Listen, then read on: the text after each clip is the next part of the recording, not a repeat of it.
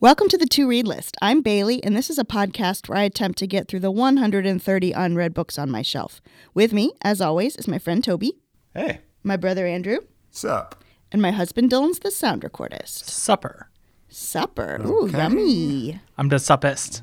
This bit did die. As I recall, this it bit went away for a died while. and now it's back? Here's the thing, guys. I can never die. Dylan's family motto is commit to the bit. That's true. Yeah, but he didn't. He stopped committing to the bit for a while, and then it came alive like a Frankenstein. It's called a callback, Andrew.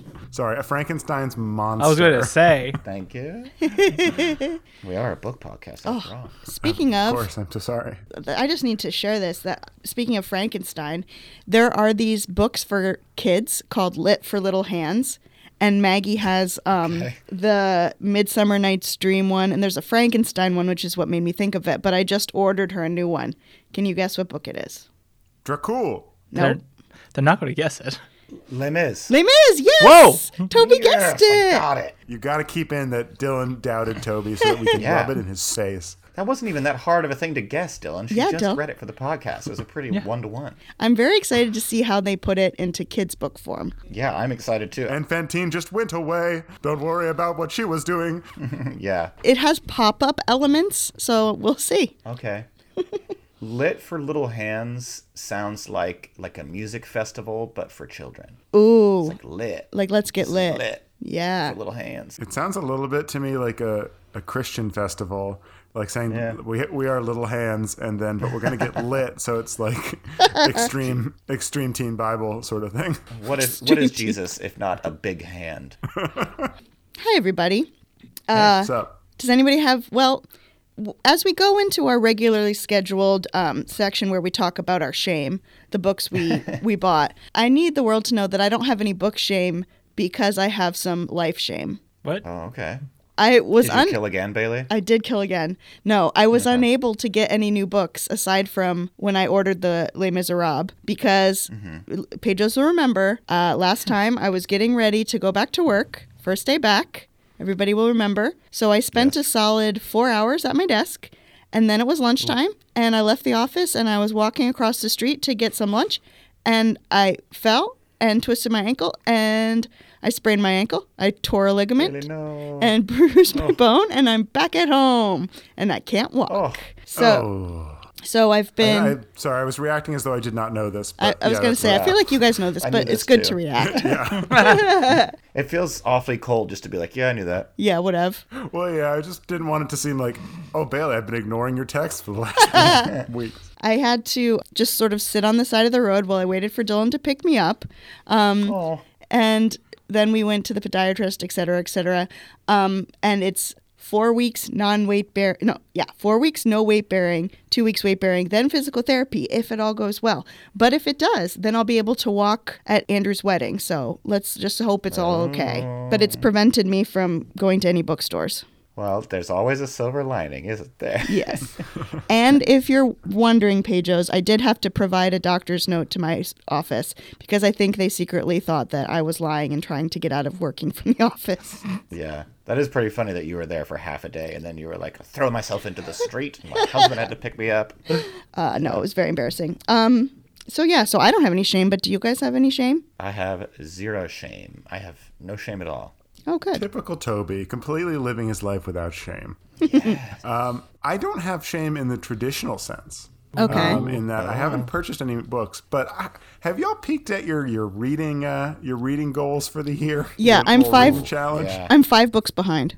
Okay, Dude, me then this too. isn't as big of a shame. I'm 4 books behind. My goals was far less ambitious than either of yours, so I gotta put some pep in my step. Stop watching D&D streams and put my face in some books. Do you guys want to explain what the reading challenge is? Well, this is our Goodreads goal where I think mine is 75 books. I don't know what your guys is, but yeah, no, I checked it and it was like, you are 5 books behind schedule. And I was like, how dare you? You don't know me. You know what? That makes, honestly, I have been feeling really bad about that because I'm about the same. I think I'm 5 books or maybe even more behind schedule. And you know what it's like? If you're behind schedule this early in the year, things is in bad shape. And I was really worried about it. But you know what? It makes me feel happy that you guys are right there with me. None of us are reading any books. Did you guys have the same thought I did, which is, I got to get some graphic novels or poetry or novellas up in here? I wonder if you can type into the books you read, Bailey. If you type in Les Mis, it'll give you like 10. I feel like it should count as 10, but yeah. At least 3.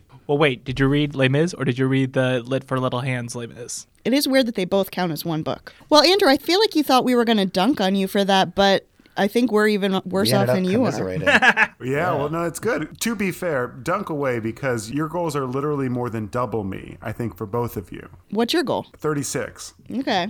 So I think that if I were in your position, I would be like 8 books behind. So I can still be dunked upon a little bit, but perhaps not posterized. Well, I will dunk upon myself and sort of skip ahead a bit and let dear readers, dear pages know that because I sprained my ankle, all I wanted to do was lie in bed and watch True Crime and Bridgerton. And so I actually, for the first time ever, did not finish Fingersmith. I started it, but I did not finish it. And this has never happened before. It's not short, I'll tell you that. It's not. So I was like, oh, I can do it. I finished my book and I was going to start yours, Toby.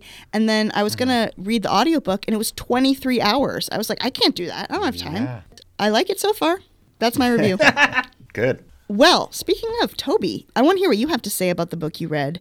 Toby, what book did you read this week? I read Fingersmith by Sarah Waters. Fingers. Something about that title just makes me uncomfortable. Yeah, the title is a little bit ooky. I don't think fingers should exist outside of being a part of a hand, I think is what I'm learning. Well, fingersmith means like a thief, right? Like a pickpocket? Yeah, like a pickpocket. Okay. Well, see, I Barely just got think that far I on it. think fingers are upsetting in a way that I'm only learning now. Were you traumatized by salad fingers, Andrew? No. The only thing that traumatized me growing up was when you made me eat styrofoam. What? I made you eat styrofoam? Yes. You told me it was Halloween. You told me it was what vampires ate. What? I was dressed as a vampire, and I ate a bunch of styrofoam. What? Wow. You don't remember that? No. Move on. Leaving it there. Toby, take it away. No. No. Okay, all I want to know is was it packing peanuts or was it like a big block that you were chewing on? Both things. Both? Mostly packing peanuts. It was mostly packing peanuts, but I think I took a bite of a big thing too. What? Wow. I have no Andrew, memory your of commitment this. to being a vampire was very high. Thank you. All right, well, on that note. On that note, Fingersmith. All right, here's your logline. Just like the pickpockets that the novel's title references, Sarah Waters' Fingersmith will distract you with its finely drawn characters, deft prose, and its twisting story of desperation, desire, and deceit, so that you only discover too late it has stolen your heart. Ooh. Oh, spicy. Toby, are you trying to get on a book jacket cover? Yeah, blurb me, Sarah Waters. Blurb me. Let's do a little plot summary. So, our main character, Susan Trinder, is a borough girl in London. She's happy enough among her den of thieves under the protective wing of her fierce adoptive mother, Mrs. Suxby, when all of a sudden Richard Gentleman Rivers arrives one day to propose a plan. He knows of a certain young lady, Maud Lily, who lives with her uncle all alone in a brooding mansion far out in the country. If Maud can be persuaded to abandon her uncle, run away and marry Rivers, then she will come into the massive fortune that is her due upon marrying.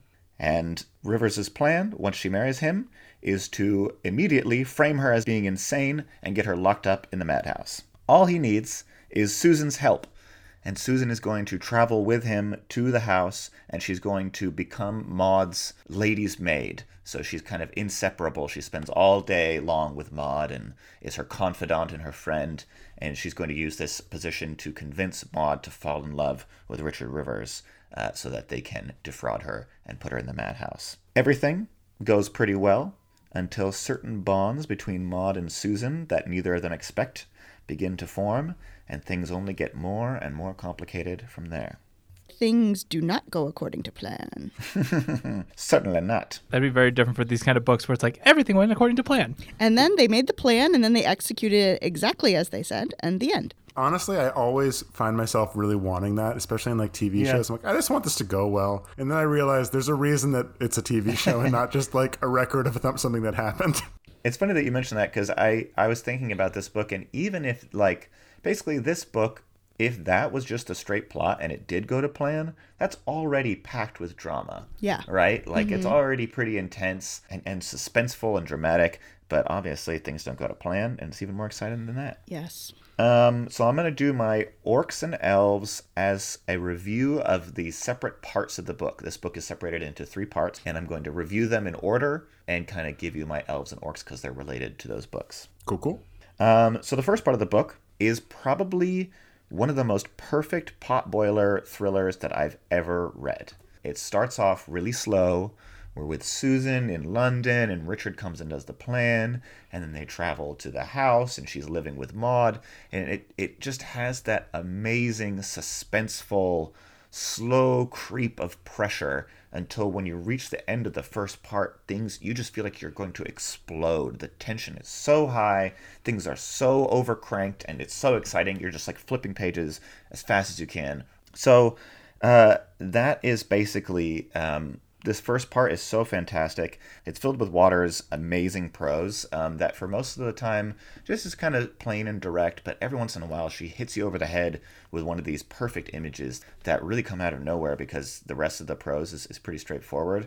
And I found myself over and over again being impressed with her prose. Yeah, I think she's an incredible writer just from the little bit I read. Yeah.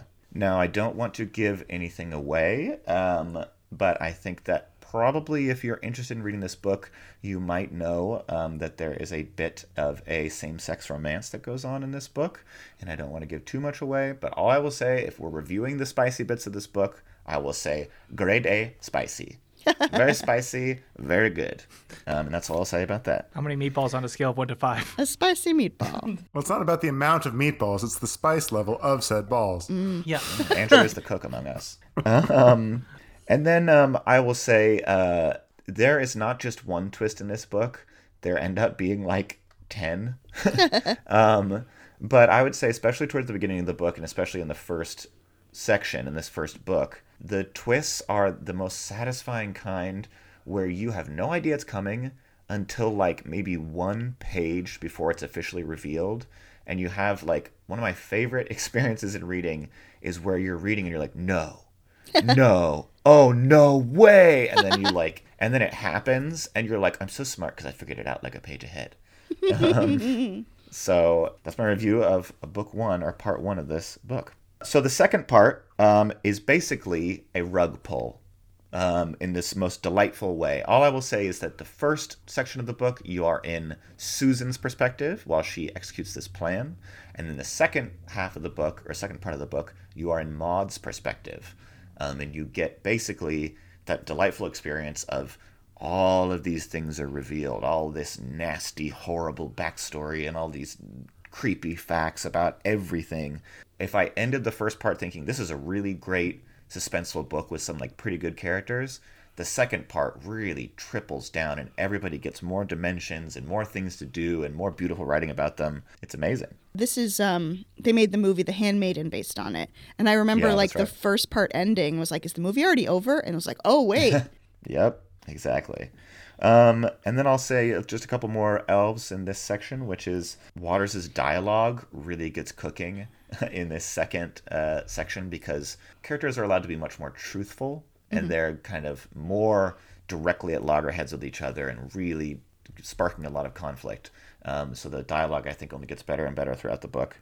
And then one other thing I really enjoyed about the book is you can tell she did her research. There's all these weird little details and strange things that the characters do that are period appropriate that just make it a delight to read because you're like learning things while you're reading the book. And they not only, they're not just put in there. Sometimes I feel like authors do it where they're like, I did this research, see? But she does it in a way that is character appropriate. So you will see something bizarre and then it will be character appropriate for the time. A really great example of this is in part 1, there's a very intimate scene where Maud, the lady, has a sharp tooth, like one of her teeth in the back of her mouth is kind of cutting her cheek. And Susan does this thing that's common at the time, which is she puts a thimble on her finger and reaches in Maud's mouth and like kind of sands it down with the thimble. It's just that kind of detail where it rings true. It seems like something they would do at the time. And it's this incredible character moment because, things are happening and this plan is happening and it's just amazing. Okay, so now we'll move on to part 3 and a couple of my orcs. First of all, this book is very long. Not Les Mis long, but pretty long. And I think in part 3, you do start to think like, okay, this is really going all over the place, and is it going to wrap up in time? And I would also say, as I mentioned before, there's like 10 twists, and there's a particular scene in which like 4 twists in a row are revealed in such short succession that me as the reader, I was kind of confused as to where I even was. I was like, literally as if someone was like spinning me around. And I was like, okay, I think I'm following all this. So the twists can get, I think, a little over twisted. And then because it's so long, one of the things I really like about the book is it's very grim, it's very dark, all morally gray characters, all really duking it out and being nasty to each other. And that can be a little wearing when you're in you're nearing hour 18 of this audiobook. So at that point in book 3 or part 3, I was like, I don't know, I love this so much, and is it slipping? And then the end came in and it kicked butt, and I loved it, and I'm giving this book 5 stars. Everyone should read it. It's so great. How many fingers?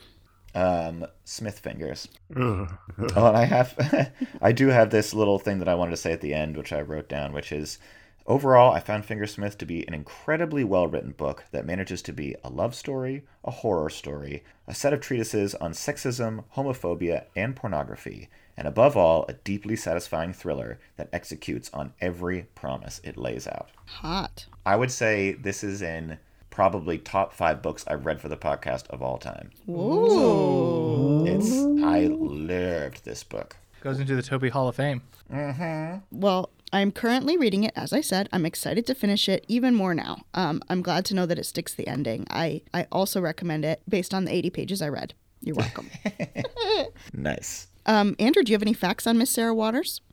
Yes. Yeah, I'm really curious. I do have The Little Stranger on my list as well, so she might pop up later. Ooh, excellent. Exciting. I was wondering. I thought there was another one on there. All right, so Sarah Waters, OBE, put some respect on the name. Ooh. Is a Welsh author born on July 21st, 1966 in Neeland, Pembrokeshire, Wales. So she grew up in Wales. She moved to Middlesbrough in Yorkshire in England when she was 8. Her father worked for oil refineries and along with Waters' mother, encouraged Sarah from a very young age to nurture learning and curiosity that was very important in her upbringing. She would be the first person in her family to attend university, and it was all based on a very nurturing home life, which I thought was nice. Unlike a lot of the other authors we research, she was like, yeah, no, it was great. Her father in particular encouraged her to create, invent, and build. This is a quote from Waters. When I picture myself as a child, I see myself constructing something out of plasticine or paper mache. She also wrote poems and stories, though she said she didn't think it would become her career. However, best laid plans. Another quote from Waters here. This is about specifically knowing from a young age if she wanted to be a writer. I don't know if I thought about it much, really. I know that for a long time I wanted to be an archaeologist, like lots of kids. And I think I knew I was headed for university, even though no one else in my family had been. I really enjoyed learning. I remember my mother telling me that I might one day go to university and write a thesis, and explaining what a thesis was. And it seemed like a very exciting prospect. I was clearly a bit of a nerd. Yeah, I was going to say, this sounds like Bailey. How dare you? That is adorable. We need to get thesis for little hands. I'm all in. She did indeed go to university. She received her BA from the University of Kent and then went on to receive her master's and PhD from a couple different institutions. Her work towards her doctorate, what do you think she researched? Victorian horniness. I was going to say lesbian Victorian ladies. Well, okay, let me just give you the title of her doctorate. Is it lesbian Victorian I was going to say, ladies? why? Bailey just gave you it. It was called Wolfskins and Togas, Lesbian and Gay Historical Fictions, 1870 to the present. Hey! What did I There just you say? Well, Toby said it Pretty too. close. Yeah, and so she researched extensively, including Victorian pornography, where she came across the term tipping the velvet, which is not podcast appropriate if I explain what it means, but look it up on your own time if you'd like, which would become the title of her first novel. She cites her influences as a writer as Wilkie Collins, Charles Dickens, Angela Carter, Mary Shelley, some contemporary writers, also A.S. Byatt and John Fowles, and also the Brontes, not contemporary. So yeah, she went full bore into academia. If you're wondering how she started writing, she kind of just did. She got her doctorate and then pivoted right to writing Tipping the Velvet. And she supported herself as a professor and earned her keep that way. But Tipping the Velvet, she finished it in the late 90s. It was published in 1998. It was successful, received several awards, was adapted to a BBC miniseries. And this is sort of the pattern of her work now. She comes out with a novel, it gets made into a BBC miniseries, and it gets well received, and people love it. It's great. Love it. Do you know if they made Fingersmith into a BBC series as well as... did they? animated? Yeah. They did. Yep. So she followed this up with more novels. Affinity came out in 1999. Fingersmith was her third novel. Came out in 2002. Then The Night Watch in 2006. The Little Stranger in 2009. And The Paying Guests in 2014. Most of them have been adapted, as I said. And to answer your question, Fingersmith was adapted into a BBC miniseries, a two-parter, starring Sally Hawkins, Elaine Cassidy, and Imelda Staunton. Interesting. Cool. And then, yes, there was the 2006 reimagining in a Japanese-occupied Korea called The Handmaiden, which came out in 2016. She came out in her early 20s and began a relationship with Lucy Vaughn, a copy editor, in the early 2000s, and they've been together ever since. She says she doesn't mind being referred to as a lesbian writer, but points out that classifying her work as lesbian historical fiction, which it sometimes gets categorized as, assumes that historical fiction is by its nature heterosexual. So she makes that slight distinction, but is, very proudly lesbian, loves being identified with the community, and doesn't mind being referred to as a lesbian writer. But I did want to point out that quote because I thought it was an interesting distinction to make. Yeah, I haven't thought about that. That makes a lot of sense. Yeah, definitely. Waters was elected a Fellow of the Royal Society of Literature in 2009 and appointed an Officer of the Order of the British Empire, OBE, in 2019. She lives in London, and David Bowie listed Fingersmith as one of his top 100 books. Tight. What? Oh, man, he would kill it as the gentleman. Yeah, he would. And those are my facts about Sarah Waters. Excellent facts. I am very excited to read this and also to read The Little Stranger, which I think is more me too now. ghosty. Ooh. That's Fingersmith by Sarah Waters. 5 stars. 5 fingers. 5 frickin' stars. Yeah. Bailey, Yes. I heard that not only did you read a book, you found the inspiration for your cat's whole personality this past week. Well, you might say that I traveled to New Orleans this past week, and I did meet a certain gentleman scholar named Ignatius J. Riley. Do you think I can do the entire section in this voice? If you do, I will quit the podcast. Please don't. It's been my life this entire past week. Yes, I did read a book. I won't do it in the voice, although I really want to. I read A Confederacy of Dunces by John Kennedy Toole. Dunce, dunce, dunce. Stunts, stunts, stunts, stunts, stunts. So I know Toby's read this, Dylan's read this. Have you read this one, Andrew? No. No. Okay. Sorry. Very aggressive here, but no, I have not. And just to give myself a break already before anything, I read this so long ago. I think I only remember Dr. Nutt. And that's it. Okay, well, let me tell you about it then. Confederacy of Dunces, for those who don't know or haven't read it, it is a picaresque novel. What is a picaresque novel? Does anybody know? Dylan? Oh, this is Teacher Bailey coming out right It now. means you pick it. Can I go to the bathroom? I don't know, can you? May I go outside? Picaresque, adjective, relating to an episodic style of fiction dealing with the adventures of a rough and dishonest but appealing hero. So, example would be Don Quixote. End of list. End of list. But Don Quixote, and what's the one with the Lilliputians? Gulliver's Travels. Gulliver's Travels is another one. So, okay, we follow the character, Ignatius J. Riley. He is one of the best characters I've ever read in literature. He is so iconic. My basic Googling shows that there is a statue of him literally in New Orleans. Oh, no. He's so iconic. I didn't know that. Ignatius J. Riley. He's a 30-year-old man. He lives at home with his mother. He is huge, gargantuan. He wears a very particular outfit, which is a large flannel, but because his stomach is so large, he can barely button it, a muffler, a green hunting cap where the little edges, what are they called? The little leaf flaps A stick deer up. stalker. Yeah. And he has a big mustache that has food stuck in it. And he loves to eat hot dogs, and he likes to drink his soda, Dr. Nutt, which is what Toby referenced. That's all I got. He has a master's degree. He went to college for 10 years. So he's overeducated but underemployed. So this is our character, and this is the person we're going to follow. And essentially the plot is the misadventures of Ignatius J. Reilly going around New Orleans.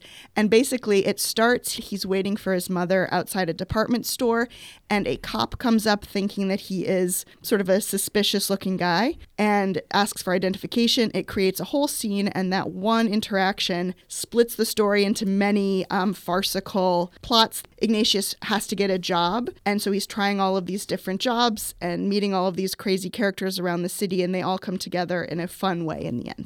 So when people talk about this book, they talk about how funny it is. And I do think it's really funny. Ignatius is a hilarious character. And I think what makes him so funny is his dialogue. He has such a specific voice. Andrew referenced this. I kept thinking of my cat saying the things he says because my cat is also quite rotund and lazy. So this is a quote. This is right in the beginning when the cop accosts him outside of the department store. And the cop asks if he has a job. And his mom says, "Oh, no, he has to help me at home because I have arthritis." And Ignatius tells the policeman, "I dust a bit. In addition, I'm at the moment writing a lengthy indictment against our century. When my brain begins to reel from my literary labors, I make an occasional cheese dip." That's just the biggest elf, is the character. Obviously, like, you would never want to meet this person in real life, but to follow his adventures, heck yes. Yeah. You just want more and more things to go wrong. It also, I'm just impressed with the book. I'm not going to spoil any of Andrew's facts, but the circumstances of its publishing are very interesting.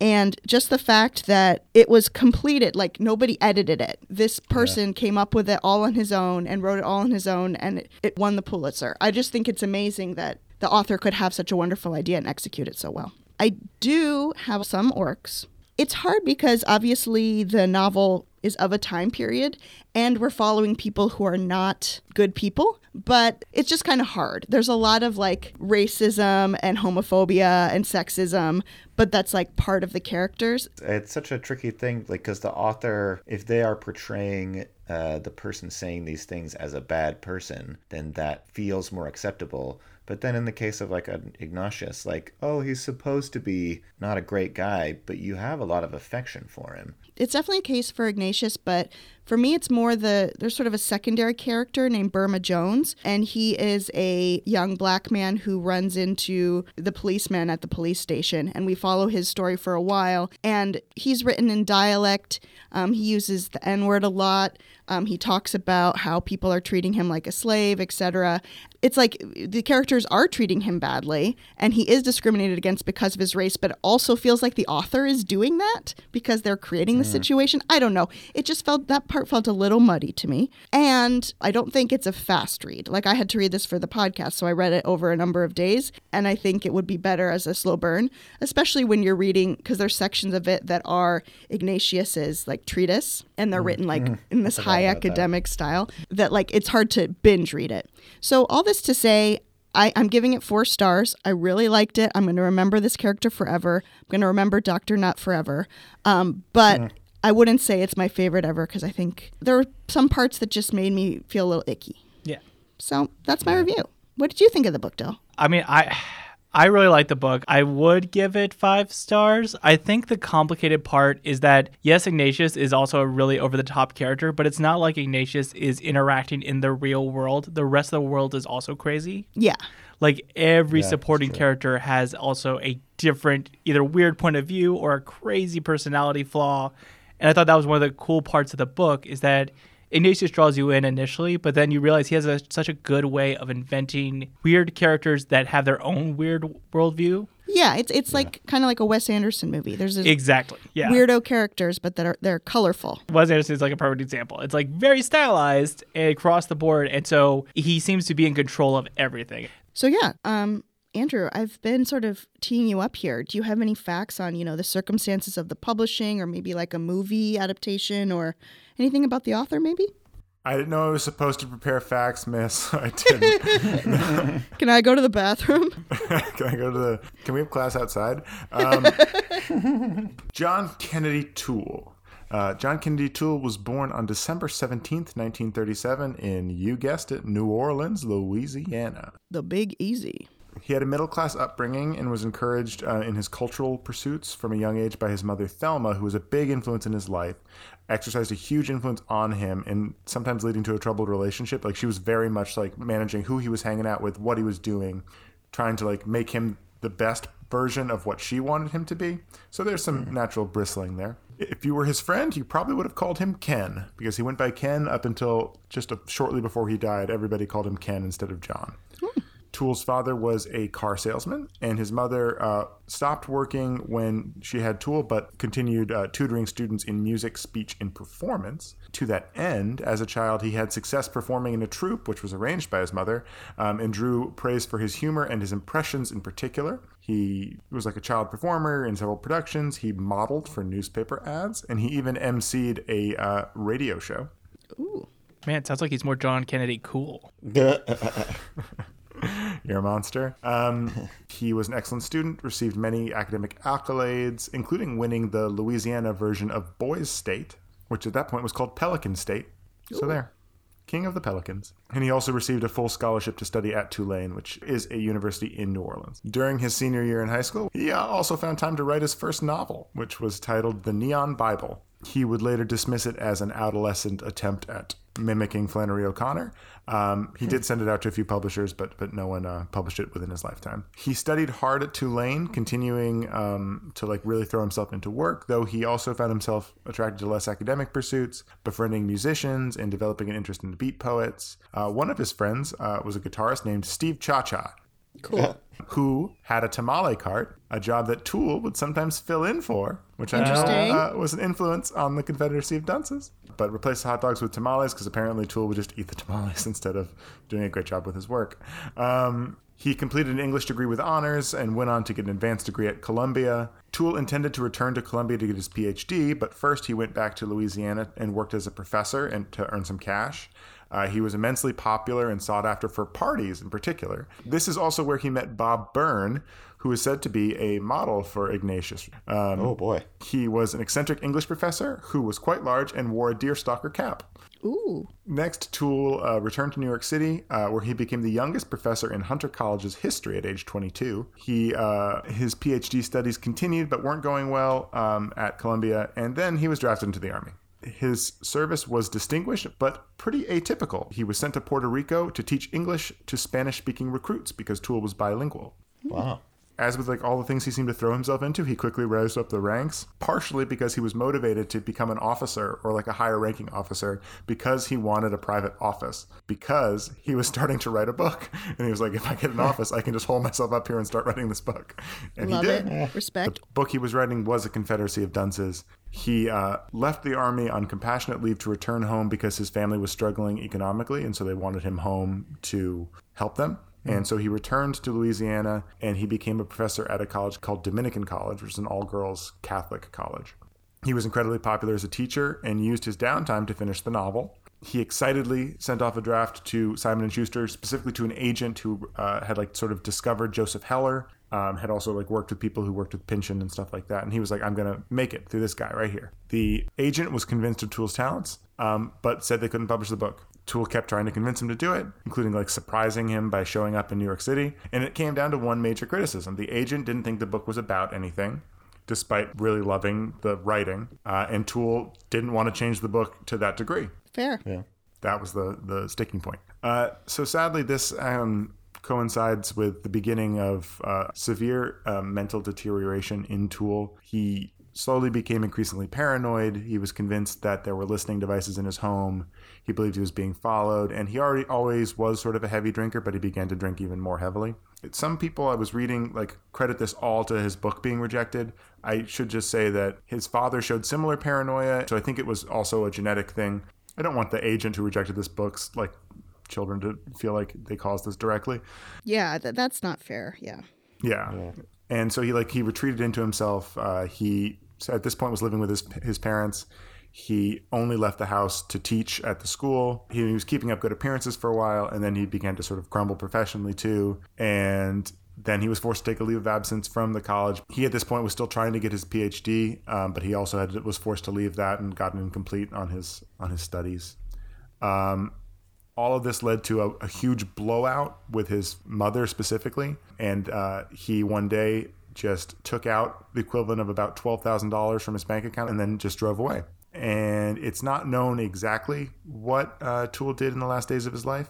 But on March 26, 1969, Toole died by suicide in Biloxi, Mississippi. It is only due to the extreme determination from Toole's mother, Thelma, that we actually have any of the published work that he produced. Because the Confederacy of Dunces was long completed, but he had given up on it. And it was just literally sitting on an armoire in his childhood bedroom. And so over 7 years and a lot of literally bringing it to people who were visiting professors, Thelma got some person interested in the book, and it was published only a few thousand copies in 1980.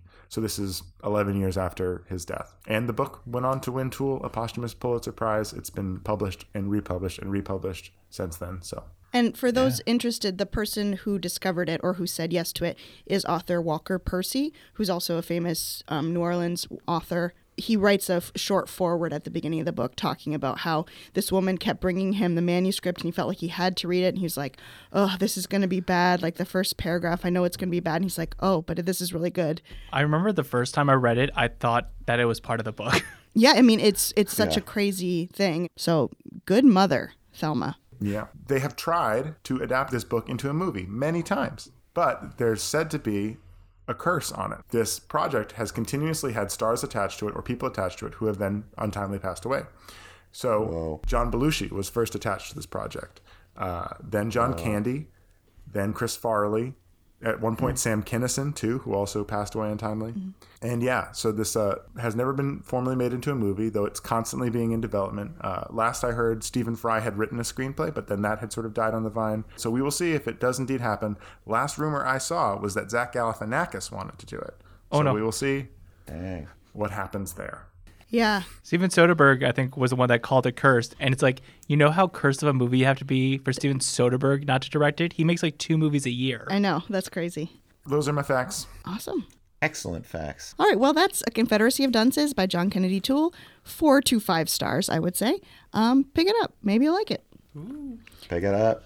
Now, Dylan, I heard that you wanted to redeem yourself from your game last time because your game last time was a little bit of a bummer. Okay, look. A little bit. A little bit. It made me question if I had a playful spirit. Fundamentally, as a human man. So I made a game that will not only help us, but might even get us a little bit of cash.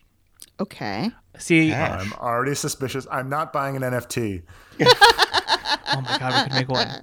So the name of this game is Bon Vivant in 60 Seconds. Oh, that's a really good name, Dylan. We're starting off good. I'm just going to say he overcommitted to a pun name last time too. Here's the thing. The pun names are just good no matter what. So, as you know, a huge point in The Fingersmith is that there's a character who is trained to read books basically she is a professional book reader. Like reading out loud. Reading out loud yes. for people to entertain them. Yes. Well, I've found some clientele that will do it. However, I have to run auditions first. Can I do it in a Southern accent? The thing is, they requested that you do it in a New Orleans accent. Oh. So you guys all better be brushing up your patois. Oh God, this is bad. Oh, it gets worse. They had a very weird request for a very specific book from another famous doctor, Dr. Seuss. Oh. What I'm going to do is I'm going to text each one of you your different line. Okay. From the book Fox and Socks. Oh. You will be graded. This could be a tongue twister. On. This is not fair. Bailey's been doing it for the last 2 literally, weeks. I've never done a New Orleans accent before. Neither have I. You will be graded on speed, accuracy. Speed, but slowness is part of the accent. Speed, accuracy, and flavor. Oh. I have a question. Bailey, Dylan, do you need me and Andrew to play this game? Because you guys are already enjoying playing it yourself. Oh, no. Everyone must be involved. Bailey was the one that said she hates reading out loud. I do not like reading out loud. My secret is that I am, this is not a joke, a little bit dyslexic, so it is hard for me to read out loud. You'll be graded on a score 1 through 5. And then at the end, we will add up your heats, if you will. Oh, the level of spiciness to the spiciness. jambalaya. You will each do 3 lines. Our order will be Bailey, Toby, Andrew. Okay. All right. Okay. All right. Are you prepared? Do you want to work on your... What was it? Fastness? Jambalaya. Slowness. It's speed, Jambalaya. Speed. accuracy, Yep. and flavor. Nerve Main and talent. justice. So if you think that Gumbo you're... flavor. New Orleans. If you do it fast or do it accurate, You can't do it both ways. Okay. So I just read the first text the message. first text message. First, I make a quick trick brick stack. Then I'll make a quick trick block stack. You can make a quick trick chick stack. You can make a quick trick clock stack. That was hard. Ooh, that is a little spicy. Bailey, I shall give you a 3. I was going to say, I think that's a solid 3. Toby, are you ready? I'm ready. Clocks on fox tick. Clocks on knocks talk. 6 brick tick. 6 chicks talk. Ooh. I was going to give you a 3, but you gave it a little flavor at the end, so I do have to give you a 4. Oh. Oh, God. This is the worst day of my life. Andrew was an actor as a child. Jambalaya. And here's a new trick, Mr. Knox. Socks on chicks and chicks on fox. Fox on clocks and bricks on blocks. Bricks and blocks on knocks on box. Ooh. Jambalaya. I'm going to give you Gumbo. a 4 for that, because you did a good slowing it down, which expects the speed, but that flavor really pushes it up. Ooh. It really added something, that flavor. Do you guys think that we've lost every single New Orleans listener that we have? Why? We actually had a few and they are gone now. So, Andrew, you'll be reading this one first. All right. Who sews whose socks? Who sews whose socks? Who sees who sue whose new socks, sir? You see Sue's new socks, sir. Wow. Ooh. Someone just wow. committed to saying it incorrectly. Well, I was told that speed was my negative last time, so I tried to go faster. That wasn't 100% accurate, but that was 100% flavorful. I will give that a 4 as well. Oh, no, I'm Yes. not doing so well. For Bailey, You're irritating my valve. Hurry up. That's a reference to Confederacy of Dunces. Dr. Nut. Dr. Nut. Who sews crow's clothes? Sue sews crow's clothes. Slow Joe Crow sews whose clothes? Sue's clothes. ooh, that was accurate And fast. and fast And spicy. and spicy. I will give that a 5. Yeah! What? Nice. That was so slow. Oh. How dare you. That was fast and to the rhythm. It was faster than a Cadillac on a highway that goes past New Orleans. Yeah. I refuse Oh, to boy, be that fell tied with apart. Bailey based on that performance. All right. And Toby, are you ready? I'm ready. Sue sews rose on Slow Joe's crow's clothes. Fox sews hose on Slow Joe's crow's nose. Nose hose goes some. Crow's rose grows some. Ooh. I will also have to give that a 5 Oh, Yeah. for that accuracy and that speed. all right. Is this the last round? This is the last round with Toby kicking us off. When Tweedle Beetles fight, it's called a Tweedle Beetle battle. And when they battle in a puddle, it's a Tweedle Beetle puddle battle. And when Tweedle Beetles battle with paddles in a puddle, they call it a Tweedle Beetle paddle puddle battle. Ooh. There was one little slip up, but the rest of it was quite masterful. I will give that a 4. Oh, excellent, Toby. I believe it is Andrew's turn. It is Andrew's turn. When beetles battle, beetles in a puddle paddle battle. In the beetle battle puddle is a puddle in a bottle. They call this a Tweedle Beetle bottle puddle paddle battle muddle. Ooh. I think he lost the accent. That didn't have as much flavor, so I will give that a 4, but I do want to call out the accuracy on that last line. That one I consider I would quite take a 5 challenging. if you were offering. Now, just to go over the scores. Tobin has 13. Andrew has 12. And Bailey has 8. Okay. So you need a perfect 5 in order to beat this. I will not get it. When beetles fight these battles in a bottle with their puddles and the bottle. And the bottle's on a poodle and the poodle's eating noodles. They call this a muddle puddle. Tweedle poodle peedle Oh, noodle no. poodle puddle poodle. 100 points! That was perfect. That was so spicy it hardly even made sense. I'll give that a 1. Nailed it. So that makes Tobin the victor. Yeah. Yeah, well done, Toby. Please come back, thank New you. Orleans listeners. Yeah, please. Please forgive us. So congratulations, Toby. Thank you. Good work. Although I do want to call out some of Andrew's quite spicy performance as well. Okay, and that Bailey did a great job too. And that Bailey did a great job too. Bailey did all right. And Bailey was there. Present. Can I use the bathroom? Dylan, I hear you might have also chosen some books for us at random from our shelves. Yes. Indeed, Very curious. Indeed, I have. It might be time for the choosing. The choosing. Choosing. Yeah, the choosing. So, Toby, now that you won Yes. Bon Vivant in 60 seconds, I bet you think you're pretty cool. Yeah. That you're very good. That you have what it No. takes. That Don't you tell me have this. number 36, The Right Stuff by Tom Wolfe. Ooh, yes. I thought you were gonna say Cold Heart Canyon. that Clive Barker book. No, thank you. I'm really excited for this one. This is one that I have been tempted to actually remove from the podcast shelves because I wanted to read it so bad. Ooh, I just nice. I feel like I've heard a lot of great things about it. I love some other stuff of his, and I'm really excited. Space. It's about space, I think. Yes, astronauts. Well, Bailey, Yes. I have to stop. I keep doing the accent. Yes. I know, especially on this very... You have to stop. Why? Or you'll put a hex on me? You'll go out into the forest and find number 127, The Witch Elm by Tana French. Ooh. Ooh. I don't think we've done a Tana French book before. No, and you have so many of them. I do. I think I have 3 on the list. Bailey, do you want to know something exciting? What? This book has a main character named Toby. That puts you automatically into the Toby Hall of Fame. Ooh. It does. Well, I'm excited. For those of you who don't know, Tana French, she is an Irish author. She does a lot of crime fiction and sort of dark thriller types. She has a whole series of Dublin Murder Squad. But this one I think is a standalone and that involves a scary tree. Is that accurate, Toby? There is a scary tree. I'm excited. I like scary trees. There you go. Okay, so that means in 2 weeks on the podcast, I will be reading The Witch Elm by Tana French, and Andrew is reading In the Dream House by Carmen Marie Machado.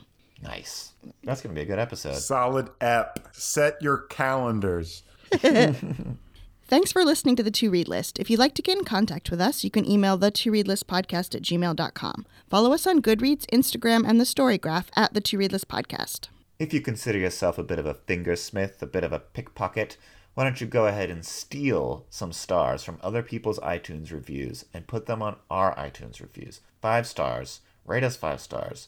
That was a long way to go, but please go on and rate us 5 stars on any podcatcher of your choice. It really helps the visibility of the podcast, and we really appreciate it. Fingersmith. And if you have the desire in your heart to help us out, word of mouth is our best way of finding new people. In particular, if you have a friend whose tamale or hot dog cart you take over for a while, talk to them, recommend this podcast to them, stop eating up their profits, and Start eating up their time with this podcast. Thanks to Toby and Andrew for co-hosting the podcast with me, to Dylan for sound recording, and to Miss Jillian Beth Durkee for composing our intro song. See you in 2 weeks. Happy reading. books.